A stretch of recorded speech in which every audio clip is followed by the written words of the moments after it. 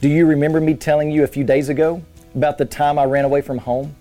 When my dad picked me up that day after I had run away from home, it was the longest return back to the house, even though I was only 2 houses away from home. I thought I knew what awaited me.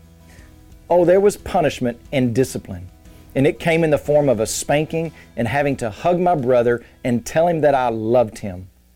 But what else awaited me was the restoration, the security, and the peace of family that I still enjoy to this day.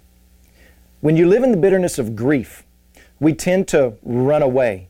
We want to isolate ourselves, either physically or pushing people away, or we want to run away mentally and emotionally through medicines, drugs, alcohol. We live in a world that doesn't know how to deal with the reality of our sin.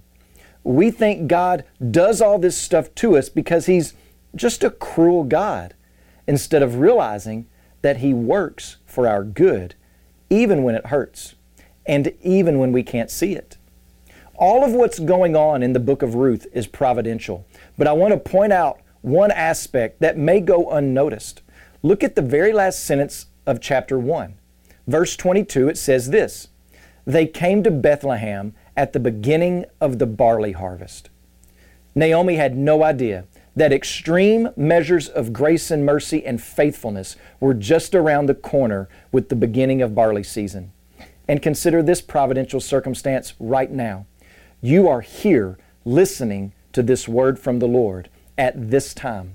It's not coincidental, it's providential. Perhaps God is wooing you back to Himself through His Word and His Spirit, and He's calling out to you to return home to Him. When you pray today, please remember our Creative Access missionaries in China. And also, remember the Woe Kareen Life Word broadcast that's heard in Burma.